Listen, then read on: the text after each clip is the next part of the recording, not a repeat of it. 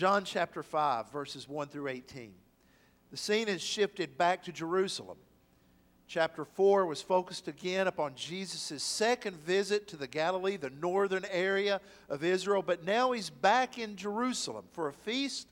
We really don't know what the feast is. And it's not really pertinent to what's going on here. Needless to say, the point is there were a lot of people in Jerusalem, and Jesus finds himself there again. Follow with me as I read. After this, there was a feast of the Jews, and Jesus went up to Jerusalem. Now there is in Jerusalem by the sheep gate a pool in Aramaic called Bethesda, which has 5 roofed colonnades. In these lay a multitude of invalids, blind, lame, and paralyzed. Now you may notice in the English Standard Version, it goes from verses 3 to 5. We'll come back to explain that in just a moment. So, Jesus is there, these roofed colonnades where the blind, the lame, and the paralyzed are. One man was there who had been an invalid for 38 years. When Jesus saw him lying there and knew that he had already been there a long time, he said to him, "Do you want to be healed?" The sick man answered him, "Sir, I have no one to put me into the pool when the water is stirred up, and while I'm going, another steps down before me." Jesus said to him, "Get up, take up your bed, and walk." And at once the man was healed, and he took up his bed and walked. Now that day was the Sabbath. So the Jews said to the man who had been healed, "It is the Sabbath, and it is not lawful for you to take up your bed." But he answered them, "The man who healed me, that man said to me, 'Take up your bed and walk.'" They asked him, "Who is this man that said to you, 'Take up your bed and walk'?" Now the man who had been healed did not know who it was, for Jesus had withdrawn, as there was a crowd in the place. Afterward, Jesus found him in the temple and said to him, "See, you are well. Sin no more, that nothing worse may happen to you." The man went away and told the Jews that it was Jesus who had healed him. And this was why the Jews were persecuting Jesus, because he was doing these things on the Sabbath. But Jesus answered them, "My Father is working until now, and I am working." This was why the Jews were seeking all the more to kill him, because not only was he breaking the Sabbath, but he was even calling God his own Father, making himself equal with God. Would you bow with me in prayer and let's ask God's blessing on this time of proclamation. God, grant us your grace this morning, that as we come to this time of preaching, that your will would be accomplished. Father, we may or may not realize it, but we are just like this man. We are in need of healing. So, Father, we cry out to you. Cry out, Father, that you would do a work within us to bring about transformation and wholeness. Do this, Father, for the sake of your name, for your glory, that the world may know that you are God and Jesus Christ is your Son, and through him there is salvation. Grant these things, we pray, in the name of Jesus our Lord. And the church said, Amen. Ravi Zacharias tells the story of 2 sailors who had landed in England. Doing what sailors often do in a port, they made their way into the city, and let's just say they engaged in things that unfortunately sailors have a bad reputation for. And they found themselves inebriated. It was early in the morning, it was foggy, and they had gotten lost and could not find their way back to the ship. So as they were wandering through the streets in the fog, they happened upon a man who was walking with direction and knew where he was going. It was an admiral. But they did not recognize this. "Sir," they asked him, "could you please tell us how to get back to our ship? We're lost." The admiral was indignant upon seeing 2 sailors in such a state and not knowing where they were. And in anger he looked at them and he said, "Do you know who I am?" One of the drunken sailors stepped back and was quiet for a moment. Then he said, We got to find somebody else. We may be lost, but this guy doesn't even know who he is. It's sad to be in that state. Not knowing who you are, not having a sense of identity. Identity is crucial. Whether we realize it or not, much of our actions and our reactions are defined and guided by how we see ourselves to be. Identity deals with your character, your personality, who you are as an individual. Each of us have a concept of our identity, for good or for ill. And identity is important. After a while, say for example, a child who continually hears, "You're no good, you're not smart," what will that child begin to believe about themselves after a while? That they aren't good or smart. And you'll find they soon will begin to act in accord with that. And what is true for children is true for us as adults still. We will behave often how we see ourselves. See ourselves as incompetent, we will often live up to that identity. See ourselves as unable, we will often live up to that identity. Seeing ourselves as someone who can only sin, and we will live up to that. Proverbs 4:23 says, "Keep your heart with all vigilance, for from it flow the springs of life." Keep your heart, for from it flow the springs of life. Your behavior will often, and more often than not, be determined by how you see yourself in your heart. So for many, the water that flows from their heart is hot because it is their anger that defines them. For many, the water that flows from their heart is bitter because they see themselves as the victim who has been treated unfairly, and so there is a bitterness that flows out of their heart. For many, there is a continual sin pattern because that is how they view themselves. And so the water that comes out of their heart is putrid. Well, the good news of the gospel is this: Jesus Christ changes your identity. And knowing who we are in Jesus is crucial. This idea of identity change in Jesus is found all throughout the New Testament. The book of Ephesians says that at one time you are alienated from Jesus, but because of the gospel you are brought near unto God.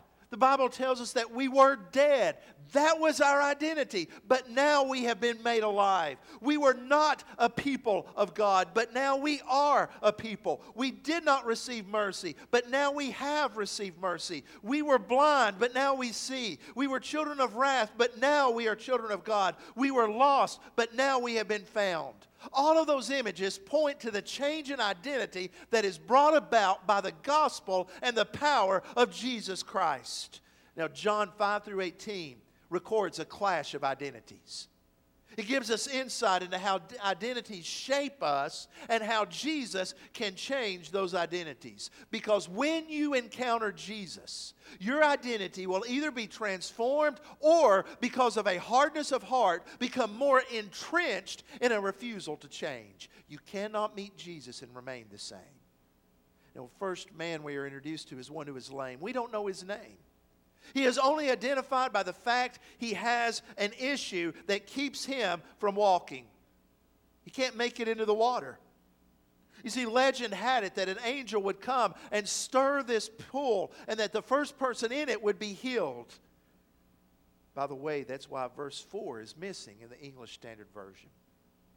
The older manuscripts don't contain that verse. And it's believed that hundreds of years after this, as monks were copying the Scripture, they wanted to explain why they wanted to get into the pool, why the sick wanted into the pool. So in the margin, they would make a note.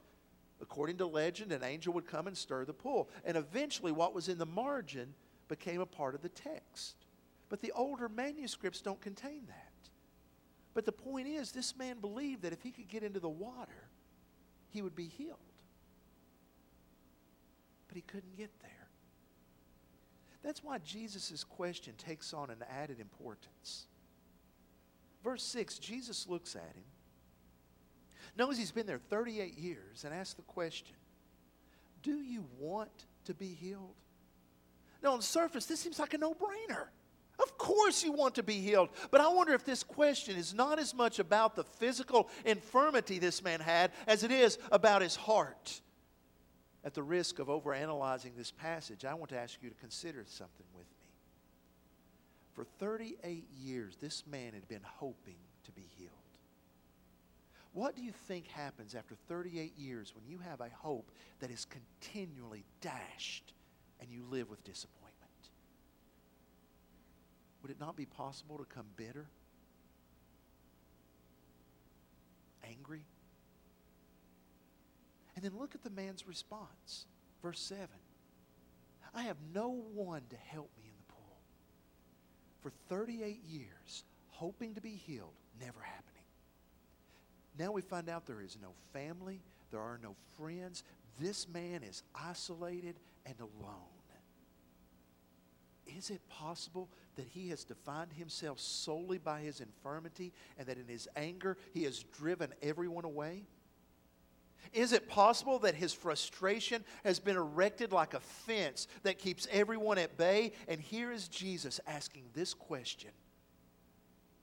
Do you want to change? Do you want to be healed? Are you willing to let go of the anger and the bitterness? I think that's why when he comes back to him in verse 14, whenever Jesus finds this man again, whether it's an hour later or a day later, notice what he says to him in verse 14. See, you're well, you're walking. And now he makes this statement, sin no more. Now here we have to be very careful. Jesus is not teaching that every illness is directly related to a sin. In John chapter 9, there is a parallel account. A blind man in John 9. And Jesus is asked about the blind man. Okay, Jesus, who sinned? This man or his parents that he was born blind? And Jesus says neither sinned. So you cannot draw a direct line from sin to sickness. We can't do that. And we should not become judgmental to make that judgment. However, that doesn't mean there can't be a connection. The Bible does show that there are times where illness comes about as God's disciplining hand because of sin. Ananias and Sapphira in Acts 5 were stricken dead because they lied to the Holy Spirit. In 1 Corinthians 11, Paul warns the church when they come to take communion. He says, don't do this hastily without discerning the body of Christ, because many of you have been stricken sick because you haven't done that. So while we cannot say that every illness is due to sin, we are not in that position, we cannot go as far to say that sin is never present. Because sometimes there is a simple cause and effect with sin and sickness. Now follow with me. Sin always destroys. Always. There is never such thing as a victimless sin. Sin destroys relationships, destroys your walk with God, and seeks to destroy you personally. Now let's take something that becomes a sin that is prevalent in our society. And that is unresolved anger that is not handled in a God-honoring way. Now this is just an example of what I'm getting at. Anger in itself is not bad. It's what we do with that. Jesus was angry. But often what do we do with our anger? Usually it's loud, angry outburst. Punch a wall. Kick a ball. Take a fall. I just had to throw that in there because it rhymed.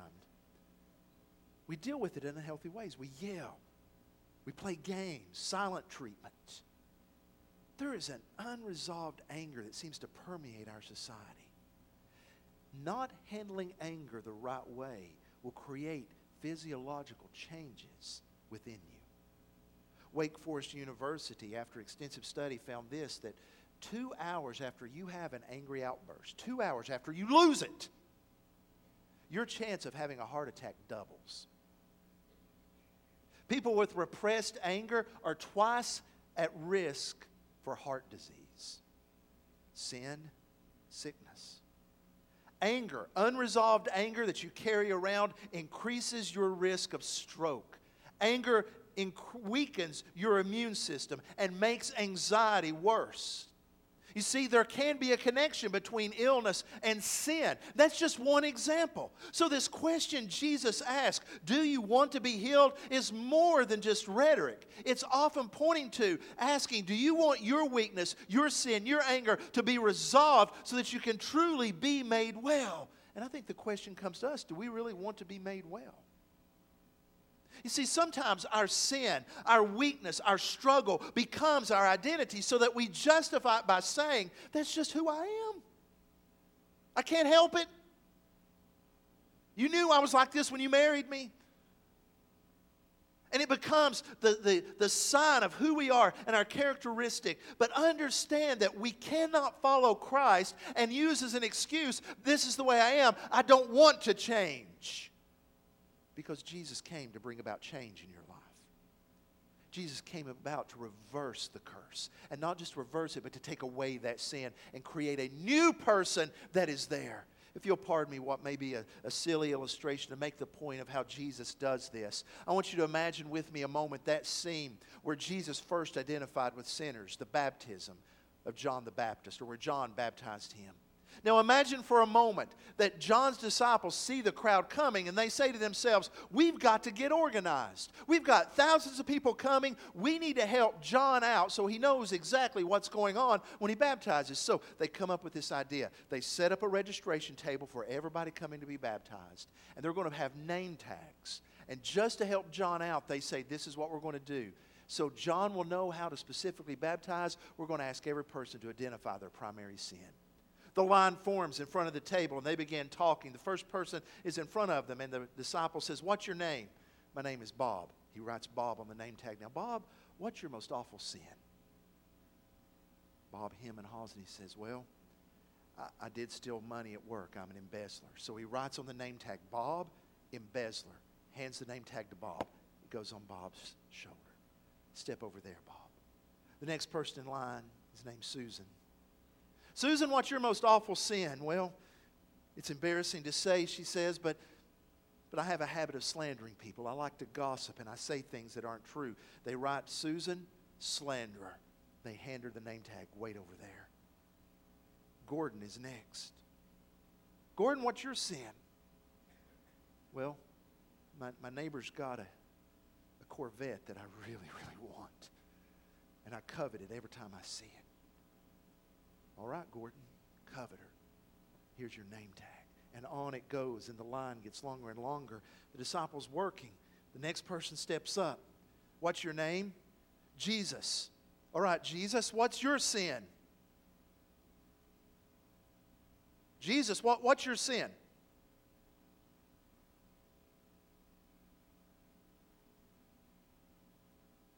You don't have one. Jesus sees the stress of the moment. He says, this is what I'll do. So he steps over. He comes to Gordon. Gordon, give me your name tag. Jesus takes Gordon, the coveter's name tag, and places it on himself. He comes to Susan. Susan, give me your name tag. You're a slanderer. Now I'm Susan the slanderer. Bob, you say you've stolen? Bob, give me your name tag.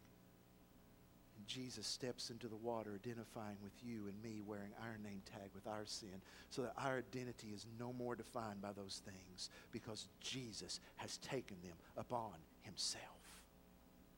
We don't have to be defined by our sin anymore because of the gospel. You don't have to say the same. But there's one name tag that's very hard to take off. In fact, when Jesus comes to remove it, the people with this name tag, they tend to grab that name tag and put it back on themselves, and it's the name tag of legalist. The one who feels like, I don't really need that, Jesus, because I've got my rules, I've got my life, and I've got everything planned out, and I am superior. They would never say it in these words, but the feeling comes through clearly. I am religiously superior to everyone around. That's the next group that we meet. The Jewish leadership. John sets the scene for what's about to happen. Notice the sentence at the end of verse 9. Now that day was the Sabbath. This is foreshadowing what's about to take place. The leadership's upset. Now, I want you to notice carefully what it is they are upset about, because it's repeated. Notice in verse 10, it is the Sabbath. It's not lawful for you to take up your bed. But he answered them, this man said to me, take up your bed and walk. Verse 12, who said to you, take up your bed and walk? What are they upset about? That this man that couldn't walk had rolled up his straw mat, placed it under his arm, and was walking with it. No mention of, wait a minute, a day ago you couldn't walk. Wait, hadn't you been there for 38 years? No. Because a religious line has been crossed. This man is carrying a straw mat on the Sabbath. Why aren't you mad about this? Don't you understand he's breaking the law of Moses? That was the attitude of the religious leaders. You see, when that command was given, the idea was this, that you stop your work. Obey the Sabbath. The idea, I think, clearly is, if you're a carpenter, you don't work on the Sabbath. You rest, you recenter, you worship, you refocus upon God. But that wasn't good enough. Those consumed with moral perfection had to get it down to the very dot of an I. So this is what they did. They developed 39 divisions to define work on the Sabbath. And I imagine in each of those 39 divisions there were paragraphs and sub-paragraphs so that it was thicker than the United States tax code. What do you do and don't do?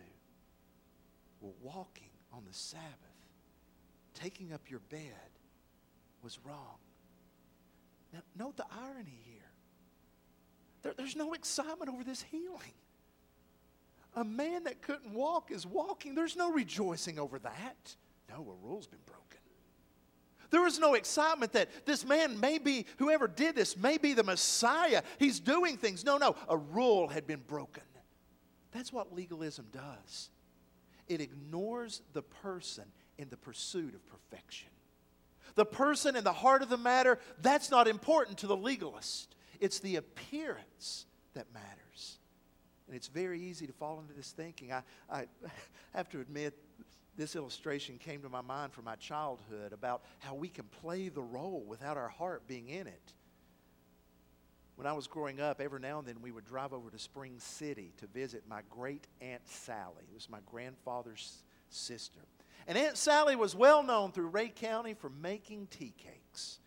She supposedly had the best tea cakes anywhere to be found. However, I have to tell you, I couldn't stand them. To me, they were as dry as Death Valley. In fact, it's kind of making me thirsty now. Just thinking about it, it's like post-traumatic tea cake syndrome.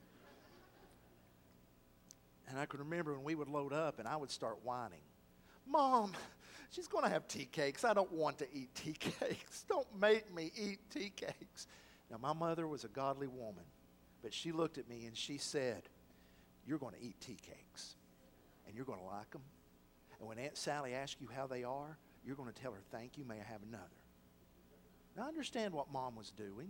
She didn't want to hurt Aunt Sally's feelings. She didn't want me to be a brat. It would have been much easier just to have said, Mark hasn't acquired a taste for tea cakes yet.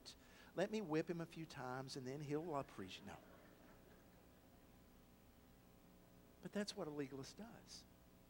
It doesn't matter what's in your heart as long as you play the role. It doesn't matter if your heart's far from there as long as you're following the rules. But Jesus won't leave us there. That's why this conflict increased, because Jesus was concerned about the person and changing hearts. And so Jesus comes in to conflict with the leaders because he has come to bring about wholeness and to show the true meaning of the Sabbath. It's interesting that this healed man diverts attention away from himself to Jesus. He doesn't know who did this. They ask him, who said this? The man didn't know. It was crowded. He didn't take time. But it's interesting, almost funny to see what happens. Jesus finds him in the temple, tells him not to sin. Look at verse 15. The man went away and told the Jews it was Jesus. He rats Jesus out. I wish there was a way to compare this with chapter 9, because in chapter 9, the man that is healed gives glory to God. He glorifies God. He unashamedly says, I'm not sure of his name, but he healed me and I give glory to him. This man is like, I don't want to upset anybody. And so he rats Jesus out. And it's in Jesus we see the third identity. the identity that really matters. Because it is the identity of Jesus that shapes and transforms all of other identities. The actions of Jesus in healing this man and telling him to carry his mat were shocking. What Jesus did to the legalist was appalling, and to the lame man it was unsettling. Verse 16, we see that they're already persecuting Jesus. John is explaining what happened. It wasn't just that Jesus healed on the Sabbath. That was a part of it. But it's what Jesus said that the healing pointed to. Look at verse 17. Jesus answered them, "My Father is working until now, and I am working." Verse 18 gives a summary. That's why the Jews were seeking the more to kill him. Not only because he was breaking the Sabbath, but he was even calling God his own Father, making himself equal with God. See, here was the reasoning. Now, God is obviously in a class by himself. So when God gives the Sabbath, and he gives us the model in Genesis where it says, "And God rested from creation on the seventh day," that means God wasn't continuing to create. However, let me ask you this. Was God still at work sustaining the universe? Was God still at work maintaining the universe? He wasn't creating. He rested, but he was still laboring. So Jesus says, "My Father is working." And the Jews would say, yes, God was still working on the Sabbath, maintaining, preserving the universe. But then Jesus says, "I'm working." He says, what God's doing, I'm doing. Jesus is lifting himself up equal with God. And for those who would argue Jesus never claimed to be divine, read this text. This is a claim to divinity. This is Jesus saying, what you see God doing, I am doing. And not only that, Jesus is saying he is the manifestation of God, and that he is God in the flesh, come to give life. There is a subtle pattern that is developing in the Gospel of John, that of water. In John chapter 2, the water that was supposed to bring purification couldn't. Jesus transforms it into wine and brings joy.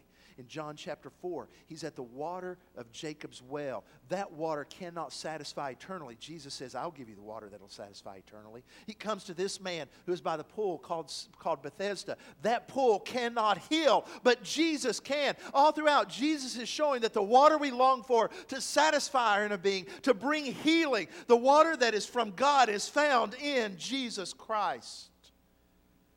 But that's where we struggle. It's hard to leave our familiarity. It's hard to leave the sins that we have allowed to define us. That's the question. The one who can heal asks, do you want to be healed? Because sometimes it's easier to stay stuck in sin than to risk sanctification. Rosaria Butterfield says it like this. She says it's like inheriting a garden. And for 10 years you decide to let the garden thrive. Just let it grow. I don't want to inhibit that garden, so I'm going to let it grow. And guess what happens to that garden over 10 years? It's overgrown with weeds and grass, pests. Nothing was ever done. And after 10 years, you finally decide, okay, I want to do something with that garden. But you come and you look at it and you think, I don't know where to start. So you go to a master gardener and you say, this isn't fair. I want to trade this garden back in. I want something better, something new. And the gardener says, what did you expect for 10 years? You let it grow. You let it, quote unquote, thrive. By allowing it to follow its nature, you destroyed it. If we follow our sinful identities, it's going to destroy us. And here is Jesus saying, come unto me. Do you want to be healed? Come. I'll tear those weeds out. I'll give you life. For others, we find ourselves more like the Jewish leaders. Our identity is our morality. We're good folk. We do what's right. We're kind, we're polite. Because of that, we don't see our need for repentance. We have the outward appearance of goodness, but that outward appearance hides a judgmental heart that has no grace. What's on the outside doesn't reflect what's on the inside. Once again, I thought of my mother with this. She passed away in 2016, and I miss her greatly. And I often think of her whenever I'm in the grocery store and I walk by the Cool Whip section. The reason I do that is because as long as Imogene Harrod was alive, we never had to purchase one bit of Tupperware. If you had a Cool Whip container, you had storage. That's all you needed. I can remember as a little boy looking in the refrigerator and seeing Cool Whip and thinking, I'm going to get some ice cream and chocolate and some Cool Whip. That's going to be good. And I opened the Cool Whip to find it's green beans from 2 days ago. I go to the next one and it's dressing. The next one is cream corn. The next one's got Jell-O in it. What was on the outside did not reflect what was on the inside. I wonder if that's our lives today. We promise one thing, but what's inside is very different. And we can be like the religious leaders. We can become entrenched and say, I am good. Or we can say, Lord, change me. Because that's what Jesus does. I want to ask you to bow your heads with me.